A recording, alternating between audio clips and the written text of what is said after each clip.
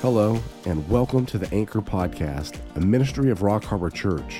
We want to help guide and grow you in your walk with the Lord by providing an in-depth study of God's Word. So please grab your Bibles and let's set a course for spiritual maturity. Here's Pastor Brandon with this week's message. Okay, so what we want to look at today then is, so you see all this stuff going on the ground. You see all this bad stuff. Biden just signed a Protection of Marriage Act, which it doesn't protect anyone's marriage, really, biblically speaking. When you see this, what you need to understand is that the war that's happening on the ground here is happening also in the heavenlies. And what we fail sometimes to realize is that all that we're in right now is a spiritual conflict. And this conflict has been going on even before man was created. And we call this the angelic conflict. And this started back in Satan's rebellion and started when he took a third of the angels that believed in him to do this rebellion against God. And it's been ever ongoing and will eventually come to a climax at the second coming. But nonetheless, we're in the middle right now of an angelic conflict. That's why you're seeing evil that's kind of, you would say, beyond human, that it's going to a different level of evil that humans really are not capable of thinking of. And when you see that level of evil, it means the fallen angels and the demons are heavily involved in the influence of humans to think this way. I mean, who would think, even 10 years ago that we'd be talking about like, hey, we don't even know how to define a woman or a male. You would laugh at that. But yet now that's debatable. That's a level of evil we've never seen before. The level of evil for abortion, the level of evil for transgenderism and then doing that to kids. It's a level that goes angelic, fallen angels, and is what I'm referring to. So, that being the case, what I want you to see in Daniel, chapter 10, as we're going through the book of Daniel, is I want you to see the war behind the war. And I want you to see the angelic conflict just a little bit. It's a glimpse into it in Daniel chapter 10. And it can be unnerving a little bit. It could freak you out a little bit. But here's what I want you to understand. It's in the Bible and it's in this book of Daniel for you to know it. God wants you to know this, that this is beyond human, what's going on.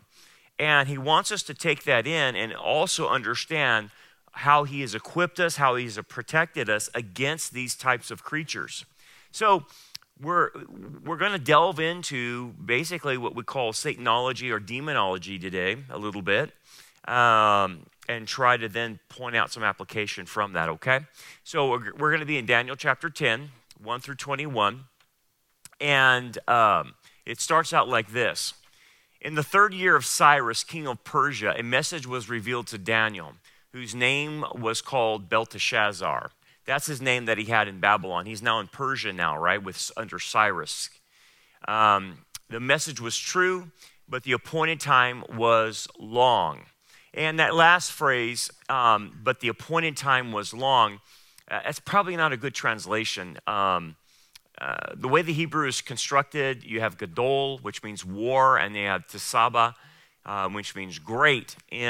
And really, it shouldn't be translated the appointed time was long. It should be translated that it concerned a great warfare for Israel. And that warfare will be illustrated in chapter 11 and chapter 12, that's talking about the tribulation and more of the Antichrist. So anyway, so Daniel basically is going to get another vision of the last days. And this one really upsets him because he's going to see the finality of things, the war of Armageddon and stuff like that. So that's what he's getting prepared to hear about. And Daniel's reflecting on the message he got, and he mentions this, and he understood the message. So in the previous messages, a lot of times he didn't understand it. but he did understand this time for some reason and has understanding of the vision. In those days, Daniel, was mourning 3 full weeks. And the idea is that once he saw this, he went into mourning for 3 weeks, 21 days, okay? And that's important to understand because that's going to be connected to the spiritual realm that you're going to see in just a bit. I ate no pleasant food, no meat, or wine came into my mouth, nor did I anoint myself at all, till 3 whole weeks were fulfilled. And we know that this is around the month of Nisan, so March, April. We have some idea that Daniel probably started this before Passover, and it continued through Passover into the Feast of Unleavened Bread. So you end up with a 21-day period in the month of Nisan. Okay. He goes, now on the 24th day of the first month, again, this is Nisan, as I was by the side of the great river, that is the Tigris, I lifted my eyes and looked, and behold, a certain man clothed in linen, whose waist was girded with gold of Uphaz. His body was like beryl, and his face was like the appearance of lightning. His eyes like torches of fire, his arms and feet like burnished bronze in color, and the sound of his words like the voice of a multitude. So let's unpack that. This is not an angel. This is actually a vision of the pre-incarnate Messiah. Okay? So if you match what Daniel's seeing here and you match it to Revelation 1 of what John sees in the book of Revelation, they're identical. Therefore, the two are connected. This is appearance of the Messiah in this vision. Okay? And how do we know? Because he's clothed in linen, the purity, whose waist is girded in gold. And so that's the same golden sash that's around Messiah in the first one. And his body like beryl. The idea of beryl is like a topaz. It's a clear rock that has a gold tint to it. It's clear, but yet it's gold. It's like the golden streets of heaven. It has a clear tint, but it's clear, but it has a gold tint. And the idea of lightning, the eyes of fire, feet burnished bronze, all that is a reference to judgment. That this is the Messiah in his glory in judgment. And it's given this to tell Daniel that, yes, we're going to talk about a war of Armageddon. We're going to talk about the Antichrist trying to wipe out Israel. But he's given him the reassurance that the Son of Man will be the one who destroys all this and brings everything to an end, Daniel. So he gets a glimpse of the Messiah in judgment. And that's what you see in Revelation 1. Here's the interesting thing. If you ever want to do any research and compare Daniel with John, they're virtually treated the same way. Daniel in this passage will be called the beloved, and in the New Testament, John will be called the beloved. Isn't it interesting? And so both of them are giving this huge amount of prophecy, and both of them are basically of the same category. They're very special to the Lord. Anyway, and I, Daniel, alone saw the vision, for the men who were with me did not see the vision. So it was kind of like Paul on the road of Damascus, where only Paul saw and heard the Lord and understood him, versus the people that are with him, they didn't understand what was happening. They thought it was thunder or lightning or something like that going on. But same thing with him, Daniel. The people around him don't understand what's happening. So they realize something's happened, but they can't figure it out. Only Daniel can. So they fled and hid to hide themselves. So they couldn't take it, whatever they saw. They were just afraid. Therefore, I was left alone when I saw the great vision, and no strength remained in me. So it actually, seeing the Messiah in this vision actually started killing him. And this is what happens when people see the glory of the Messiah, or the glory of God. They can't stand in his presence. It literally starts killing them. And so his strength starts leaving him, and he's going to fall down and get weak. And basically, even like with Isaiah, he saw the picture of the Lord in a vision, and he saw the train of the Lord's robes. And he literally said, I'm coming apart. I can't take it. because of the holiness and the glory that's involved. So, yeah, so in your flesh, if we saw God, it would kill us. We couldn't handle it. And so anyway, that's what starts happening to him. For my vigor was turned to frailty in me, and I retained no strength. Yet I heard the sound of his words, and while I heard the sound of his words, I was in a deep sleep on my face, with my face to the ground. So it literally knocks him out, and that's actually a preservative to keep him alive, because if he would have remained awake, he would have died. So he actually gets put to sleep, just the same as Abraham gets put to sleep when God makes the Abrahamic covenant with Abraham. He put Abraham to sleep. And so he does the same thing with Daniel. Anyway, then another creature enters the place. So you go from the Messiah, the God-man, and then another creature that we know as an angel comes in and revives him. So suddenly a hand touched me, which made me tremble on my knees and on my palms of my hands. And he said to me, "O Daniel, man greatly beloved." There's that word beloved that's given to the Apostle John as well. "Understand the words that I speak to you and stand upright, for I have now been sent to you." While he was speaking his word to me, I stood trembling. So he's still trembling, he's still afraid, but he is revived by this angelic figure coming in and basically going to tell him what's going to happen in the future. Then he said to me, "Do not fear, Daniel, for from the first day that you set your heart to understand and to humble yourself before your God, your words were heard, and I have come because of your words." Now remember, he had been doing this for 21 days. He had sought the Lord on this. And he's at a loss. And nothing's happening. And so it takes 21 days for his prayers to be answered. The question then is, why does it take 21 days for his prayer to be answered? Well, the angel's going to explain why. "But the prince of the kingdom of Persia withstood me 21 days. And what is that? Who is this prince of Persia? Well, this is not a real human prince that's withholding this angel to get to Daniel. This is a ruler, a principality that is assigned to Persia. And as this angel is coming to go to Daniel, this angel is then withheld by this other fallen angel that's stronger than the one that Daniel's talking to, and actually is holding this guy back from getting a message to Daniel.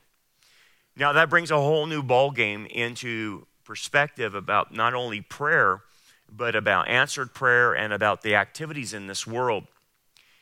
It is apparent then, based on this passage, that Satan has his powers and rulers and principalities spread out over the planet, and they are actually assigned to certain countries.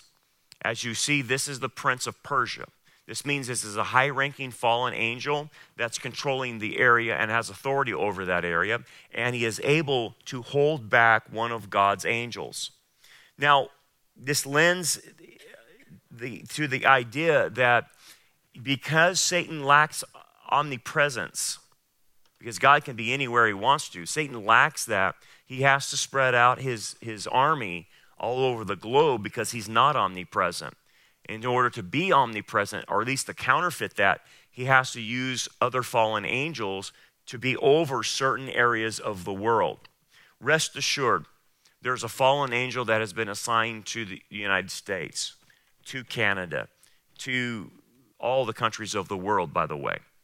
And rest assured, you can break it down even further into other lower fallen angels that are over districts, over counties, over cities, and down to the community level, and even further down to the individual level. Now, we don't know how many of these fallen angels there are. We know there was a third. The 2/3 that remained with God are innumerable. So we just don't know. It could be millions, it could be trillions, we don't know. But here's what you have to understand. What we see now going on in America is tied to these princes that are ruling our country. How do we know? Because of their influence. The influence in the United States means that the fallen angel realm is pushing the agenda through. So people will ask, well, who's behind all this? Yeah, I can punt to the globalists and the Bill Gates and the George Soroses, and I can punt to the World Economic Forum and the UN and every leftist that's here as a human. But what's beyond them? What is pushing them? Well, I can tell you how it goes. And Carl Teichrieb made a good analyzation, and I think he's right on this. It starts with pushing the religion, a false religion, okay? And what you see in society is that religion then pushes the worldview of a society. And then that worldview then affects the philosophy of the society. And then that philosophy affects the arts and sciences. And then it affects the political.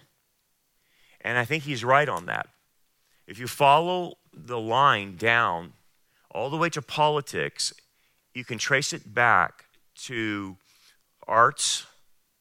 You can trace it back to, philosophy. Philosophy means this is how we do things now. Trace it back further, and you end up with a religion.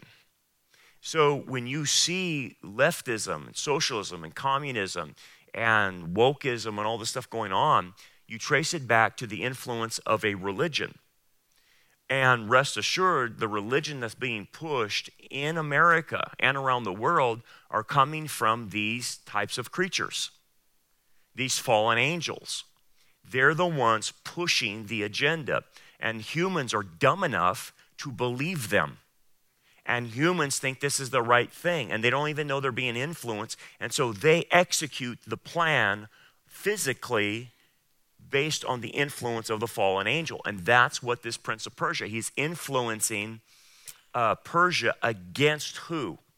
Who is in Persia right now? Israel.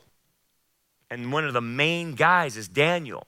So what you'll see in this angelic conflict, it always involves Israel. And so this prince is trying to withhold the influence of the information that's coming from God to give to Daniel, to give to the nation of Israel. And so this is the war. Now, here's the thing. If a prince of Persia is stronger than one of the angels that God sends, that prince can't hold him off. And notice he held him off for 21 days and would have continued to hold him off until someone entered the picture. So, here, get back here. Oops. So, if you want to think of the world divided up, this is how it would somewhat appear if you could see the spiritual realm. You would have princes over certain areas of the world, probably more than this. And what we call this is a spiritual domain and the authority over the Gentile nations. And this is how we would look in the spiritual realm, if you could see it. Probably more. But at the end of the day, this is how the world in the spiritual realm is constructed. And then you start realizing that there's certain reasons why different areas of the world are more evil than others, because they'll have more of these fallen angels concentrated there, more of an influence, and especially if Christianity is not there, then it appears to be that the demonic realm or the fallen angel realm takes over that area and becomes out of control. You see places like this in India. You see places like this in Tibet. You see places like that in, different parts of Africa that are heavily influenced. And now what we're starting to realize is it's happening to America now. So you have major princes that are influencing America. And it's because of the lack of Christianity. And here's the thing. If Christianity doesn't rise up, they will take over America. That's the idea. And what is the trend line we're seeing? The influence of Christianity is waning. It's getting worse. Well, that means every time we don't take territory, that means they take more. That's how the game is played. It's all about sacred space. It's all about the geographical areas. And the space we give up is the space they take. Look at California. How much space is left where Christians can actually do what they need to do?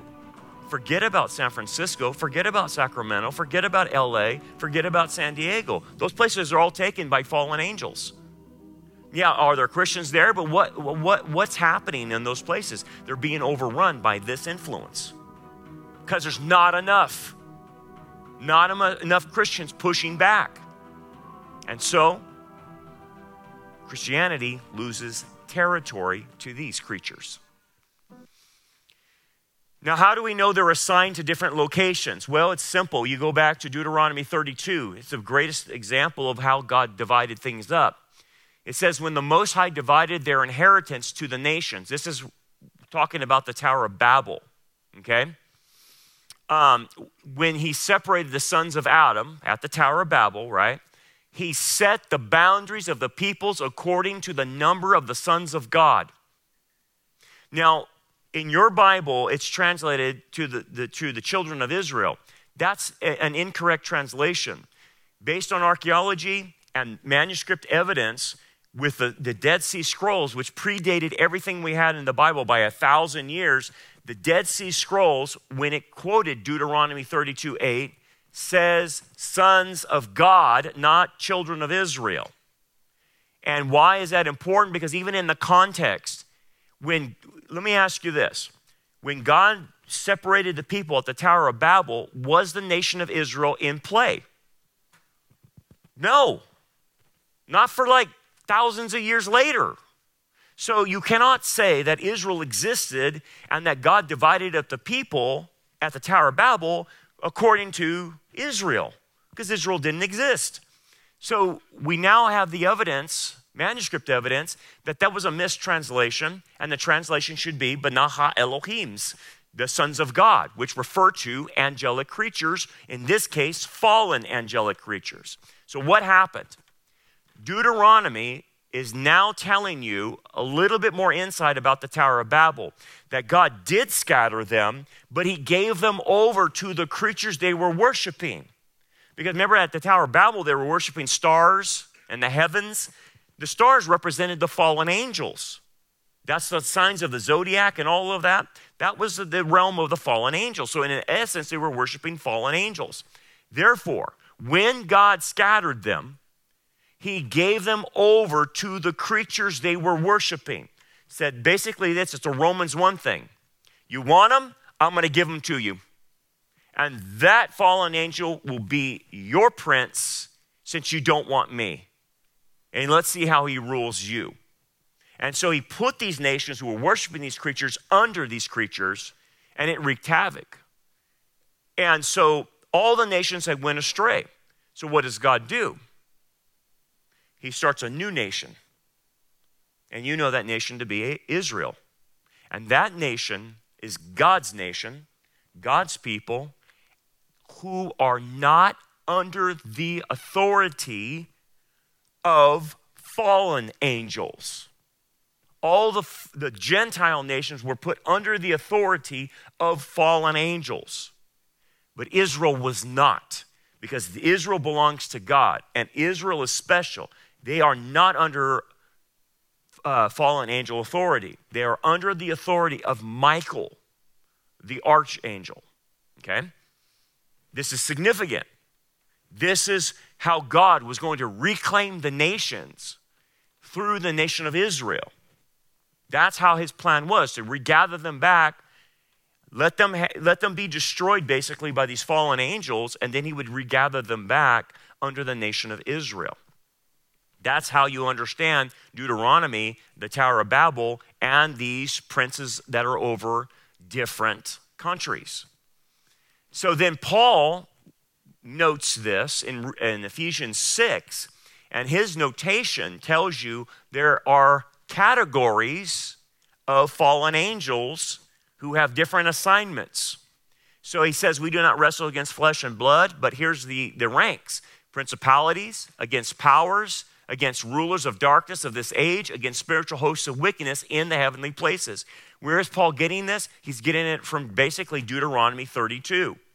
And basically what Paul is saying is here are the ranks, the satanic ranks of fallen angels.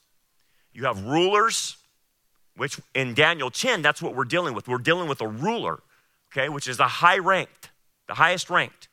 Then under them are principalities. Then your powers and authorities. And another one is basically the same, the Diamus, the other powers. Then there's dominions or lords. Then there's thrones. There's world rulers.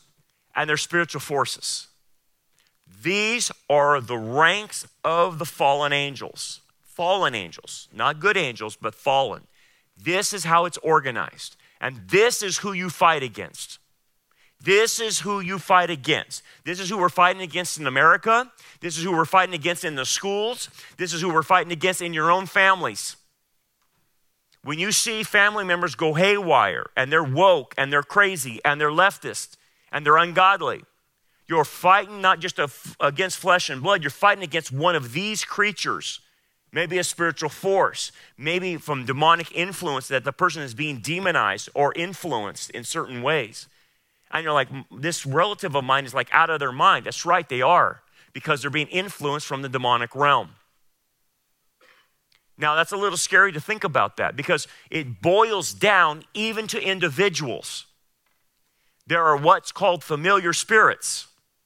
And familiar spirits boils down to the individual. And what is a familiar spirit familiar with? They're familiar with you. They watch you. They see what you're doing. And that gives them the ability to tempt you in areas. They know your proclivities. They understand where you're coming from. And they can deceive you if you're not careful. This comes straight down to the individual. That's how it applies to you. It's not just at the top level of America. It's down to what's going on in your own home. And you have to be vigilant against them. They want to destroy you. They want to destroy your family. They may mean business. They don't take naps. They don't sleep. They have their orders and they're carrying them out. And here's the thing. If you do not resist, they will take your territory. The key is to resist them with the word of God, not to surrender, not to give up your positions, not to stop talking and giving the truth out. The minute you stop talking and giving the truth out, they gain ground. You have to keep pushing the truth. And that's the way you resist. That's the only way. And look at the evil they're trying on us, guys. Real world examples. Growing babies in pods. And you know how we talked about this on Wednesday night, but here's the thing, man. Growing a baby in a pod, that means they will eventually decide who can have babies. Okay? This is part of the depopulation plan. They're not going to let anyone just have a baby. They'll say, you have to make the qualifications. Let's see your ESG score. And if your ESG score is good, then maybe we'll let you have a baby. One. But the rest of humanity will be not permitted to have babies because we're going to destroy the planet with overpopulation, which is a lie. This is like sci-fi stuff. This is out of the Matrix, a movie 20-something years ago, and now it's coming to fruition in our time. It fits how evil the world is. We're not going to have parents raise babies. We're going to grow them. That's freaky. That's evil. That's on the level of fallen angels to give humans this kind of mentality. Listen to Bill Gates. Is the population going to get so big that feeding everybody and maintaining the environment is going to be impossible? Here we can see a chart that looks at the total world population over the last several hundred years. And at first glance, this is a bit scary. We go from less than 1 billion in 1800, and then 3, 4, 5, 6, and 7.4 billion where we are today is happening even faster. So Melinda and I wondered whether providing new medicines and keeping children alive, would that create more of a population problem? What we found out is that as health improves, families choose to have less children. And this effect is very, very dramatic. We find that in every country of the world, this is repeated. The population growth goes down as we improve health. So we've taken that chart that shows the global population growth, and we've actually extended it out all the way to 2100. And we can see that instead of continuing, it actually flattens out. Another way to see that is through this rate of population growth. And you can see that in the 60s, that reached a pretty high number, over 2% per year, and it's now come way, way down. Now, 11 billion people, still a lot, but the good news is that the faster we improve health, the faster family size goes down. You just heard a serpent speak right through him. He's lying. Who in the world sits there and believes what this joker is saying? This guy's evil. Okay, this is a fallen angel influence guy. He is telling you that as health improves, the population decreases? Is anyone, I'm not a scientist, but I know that's just totally bogus. As health improves, population increases every time. Because you don't have infant mortality, you don't have sick children and all that like they do in third world countries. He's lying to you. So what is he saying if he's lying to you by saying, we want to increase health to reduce the population? Like a vaccine that you're going to put into us, sterilize us all, make us die, like dropping like flies? Yes, that's what he means. It's a lie. And the increase in health has to do with depopulating the planet, whether they euthanize you or whether they stick an experimental drug in you and kill you later on. That's what he's talking about. And people don't see through this. That's fallen angel language. He speaks like a dragon. Now look at this. Extra 15,400 people, this is 13%, which is a lot, died in the first 8 months of the year, according to a new analysis of Australian Bureau of Statistics data from the Actuary Institute, with around 1/3 of those having no link to COVID. Yeah. Why are people dying unexpectedly all of a sudden? Oh, I know. Maybe it has something to do with the jab. Of course it does. And they can't explain it. More and more people just drop dead. And now they're even saying, well, we don't understand why we have all these people die. This is above normal. This is 13% more than what we normally have. I wonder what's going on. Oh, the depopulation program is working. Thank you. How about this? This is another fallen angel thing. New World Order, coalition of private companies release a policy blueprint for state government officials to push a digital ID. So guess who's involved in this? AT&T, CVS, Discover, Equifax, Experian, FaxTech, Fidelity, JP Morgan, Chase, LexisNexis, Mass Mutual, MasterCard are all involved, PNC Bank, Wells Fargo, US Bank. They're all involved in this. And they want to basically put a digital ID on you. You understand that this is going to be combined with the digital currency. That's satanic. That's satanic. They want to unify all of us like they did at the Tower of Babel. Look at this. Man now, this is a Cambridge Dictionary, changes definition of man and woman. Man now includes an adult who lives and identifies as a male, though they may have been said to have a different sex at birth. They included that in the dictionary. That's satanic, right? Going against God's order. Joe Biden signed same-sex marriage bill. Nothing more decent, more dignified, more American than signing that. Nothing could be more satanic, Joe, for you to sign that and redefine marriage. Nothing is more satanic than that. Fallen angel influence. And then like you saw in the prophecy update, this is who they invite to the signage. A drag queen artist, non-binary, is going to be there when they signed the thing. When did in society this become normal? That's demonic. That's completely demonic. But right now, the fallen angels are ruling our White House. They have ruled it. They have taken that territory. They have taken the FBI. They've taken the CIA. They've taken the DOJ. They've taken all of our governmental institutes. They've taken education.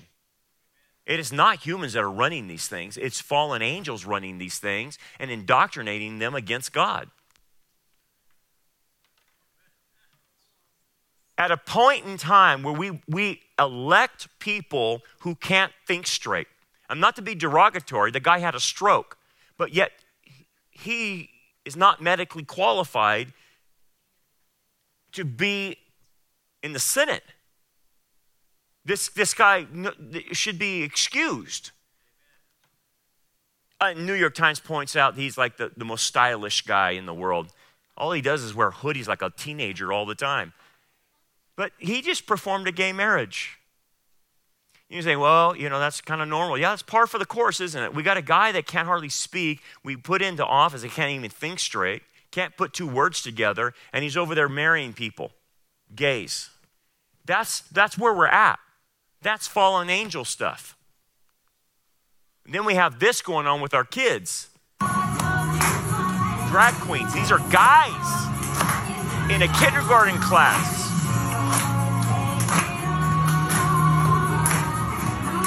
This is where we're at as a country, right? That's a guy. Whoa, there's my gremlin thing. Now they're messing with me, guys. What in the world? See, I know you start tapping into that and they get mad. Did my signal just totally off? I guarantee you they're messing with us. The thing, did you see what it did? Dude, I don't think that's an accident. It's plugged in.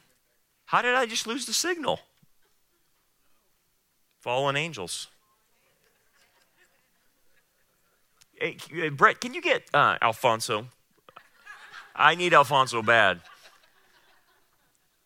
How did that happen, Bruce? Well, you start talking about them, they don't like it.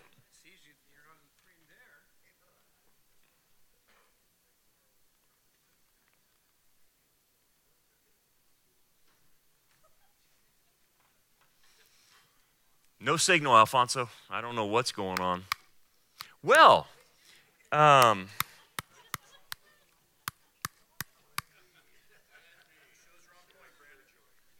guess so, man.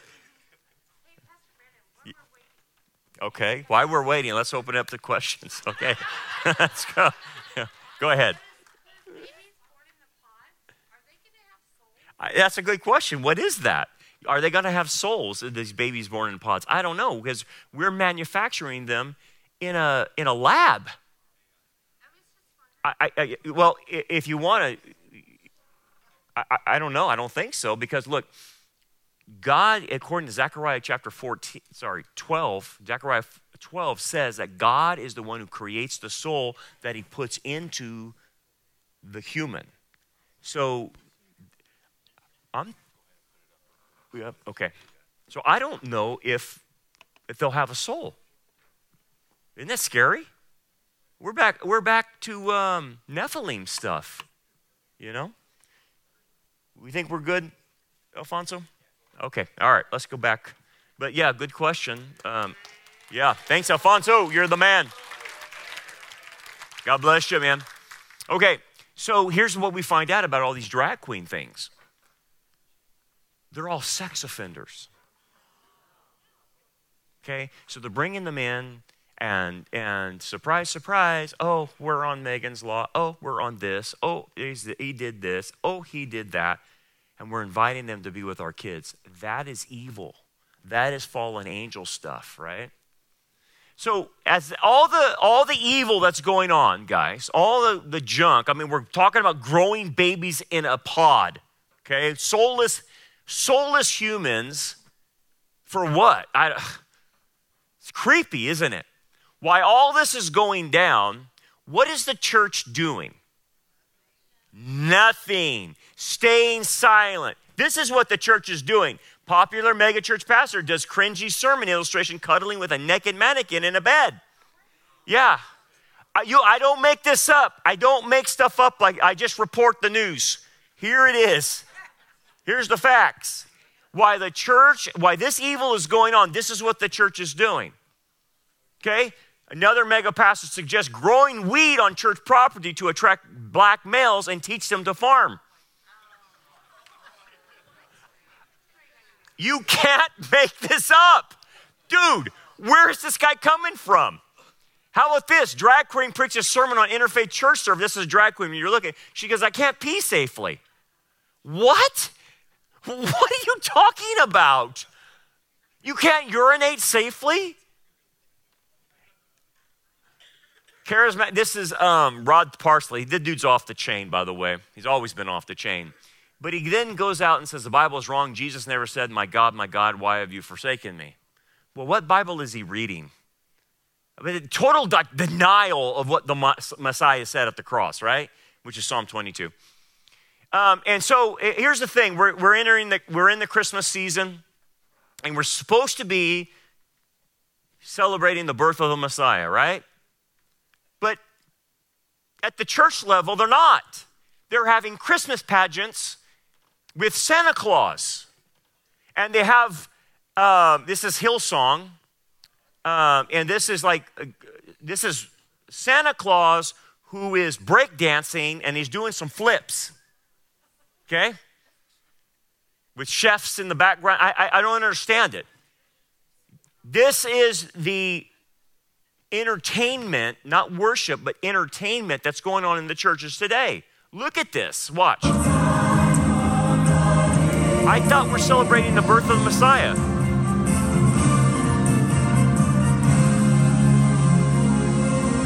Look at the production level. It's like Las Vegas production, like a Broadway show.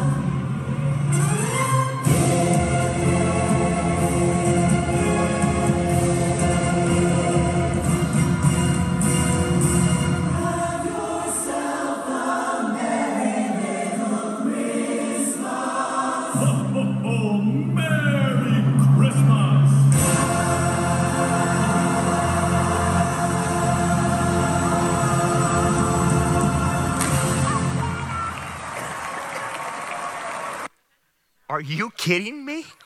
Are you kidding me? What does that have to do with the birth of Messiah? It doesn't do anything, that's why. You're here, sitting here, learning about fallen angels and the war behind the war, and they're celebrating Santa Claus riding off in a sleigh. Something's amiss. Something's not right. I like what Spurgeon said about this. He said, a time will come when instead of shepherds feeding the sheep, the church will have clowns entertaining the goats. Perfect. I love that. Even though I'm not a fan of his Calvinism, I love that quote. He's totally right, man. Oh, my goodness. Okay, so let me ask you this. I'm going to show you a couple of emails, okay? These are emails of a pastoral group that I used to be involved in, okay? Now, this was a long time ago, but I still get their emails, and they still meet as a group, okay? And they meet as a group here locally. These are local pastors here in town, okay? I'm no longer in this group because I was heading in a different direction than what these guys are doing, okay?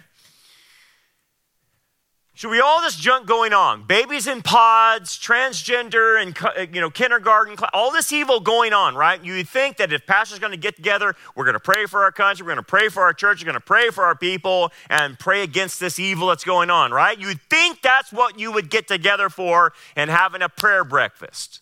Not these guys. I'm looking forward to tomorrow's meeting. Our topic, what is the first Christmas sermon or Bible study you taught? I've printed out my first sermon on the handout. Are these guys out of their minds? You guys, you pastors, are sitting around talking about your stupid first sermon, Christmas sermon. and all hell is breaking loose in our society, and that's what you guys talk about, you are checked out. You are gone. No one can rely on you. I wish I could show this email to all of their churches and say, that's what your pastor is spending time on.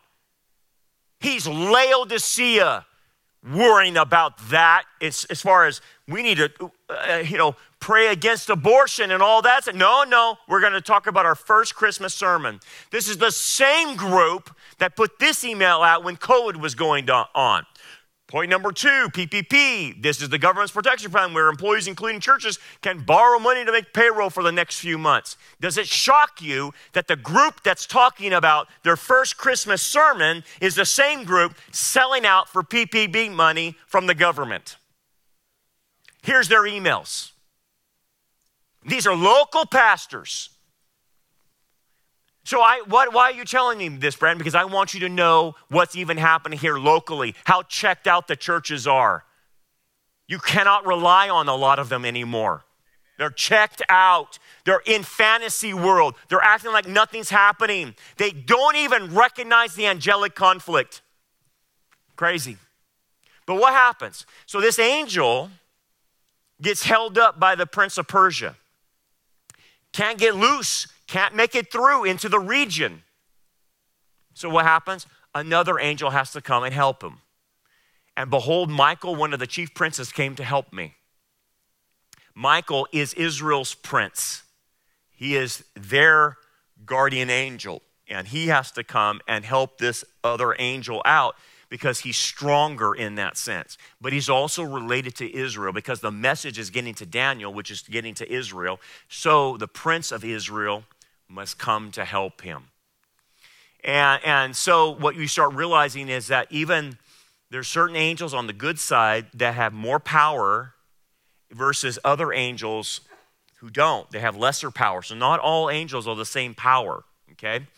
Satan is very powerful, by the way. He's a cherub, and Satan is an arch cherub. Satan is probably the most powerful angel that God ever created. Even though he's fallen, he's still the most powerful. Michael is an archangel, which means he's very high ranked and he's very powerful as well. So it took him to wrestle this away. And then he goes on, this other angel, for I had been left alone there with the kings. Notice the plural. It wasn't just one king of Persia, it's multiple kings of Persia. And so Michael had to help me. Am I getting the same thing? Now, what I want to point out this is you have this conflict with the angels and fallen angels. The great news is for you and I is that God has sent the good angels to protect us, to minister to us, and to help us. By the way, each of you sitting here has a guardian angel. You've had your guardian angel since you were born. You will meet your guardian angel upon your death or at the rapture. But you have a guardian angel. And you might have multiple ones, maybe 2 possibly. Take heed that you do not despise one of these little ones, talking about children. For I say to you that in heaven, their angels always see the face of my Father who is in heaven. What does that mean, that angels that see the face? That means they're high-ranking angels. And these high-ranking angels stand in the presence of God, and they guard humans. They guard children. And so there's a protection there that God gives, obviously. Notice there's a protection given to the churches. To the angel of the church of Ephesus, write. Every church has an angel that guards it. Rock Harbor has an angel that guards it.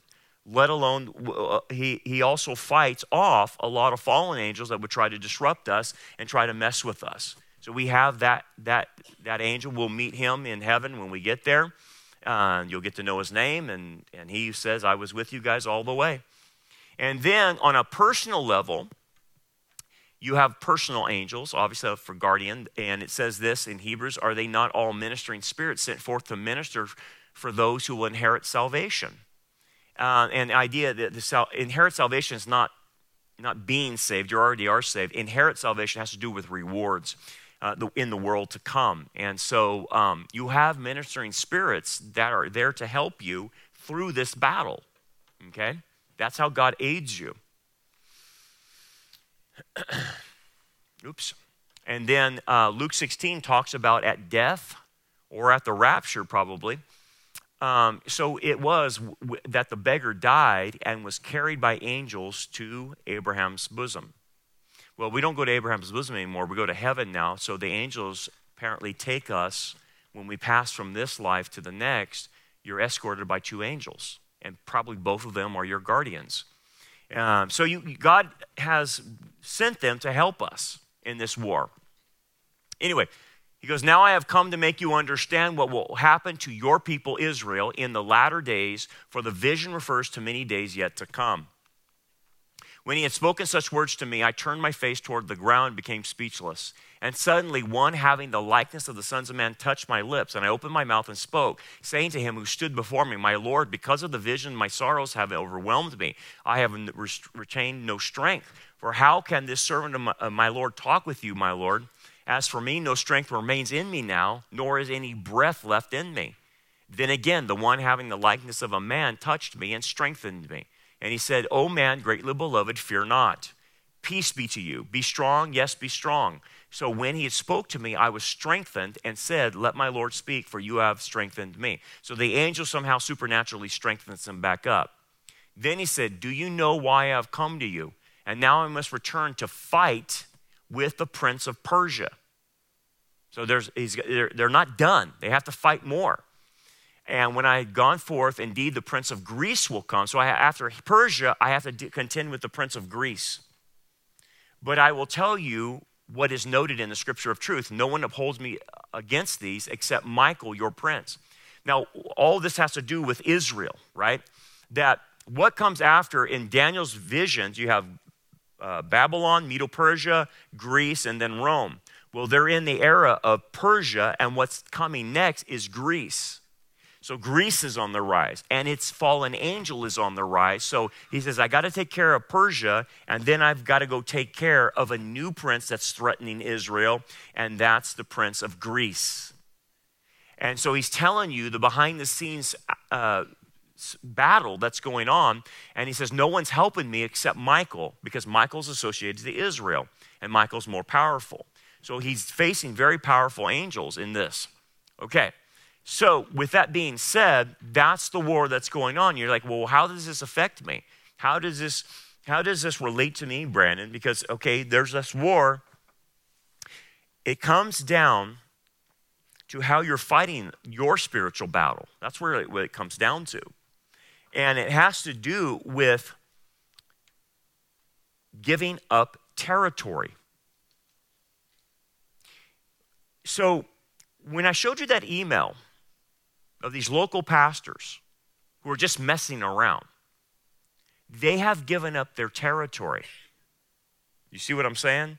They're not involved in the war. They've checked out. And you know what? Satan leaves them alone. He leaves them alone because they're no threat. Okay? So here's what happens on a personal level. You decide to get into the war. Great, we need you. And once you get into the war, you realize all these issues that we're fighting against, right? I mean, it's hot and heavy, and the bullets are flying, so to speak, spiritually, and it's a mess. It's a big battle, and you jump in the middle of that and start battling. And you start standing up for the truth, and you start speaking the truth in love, and you start taking stands for stuff.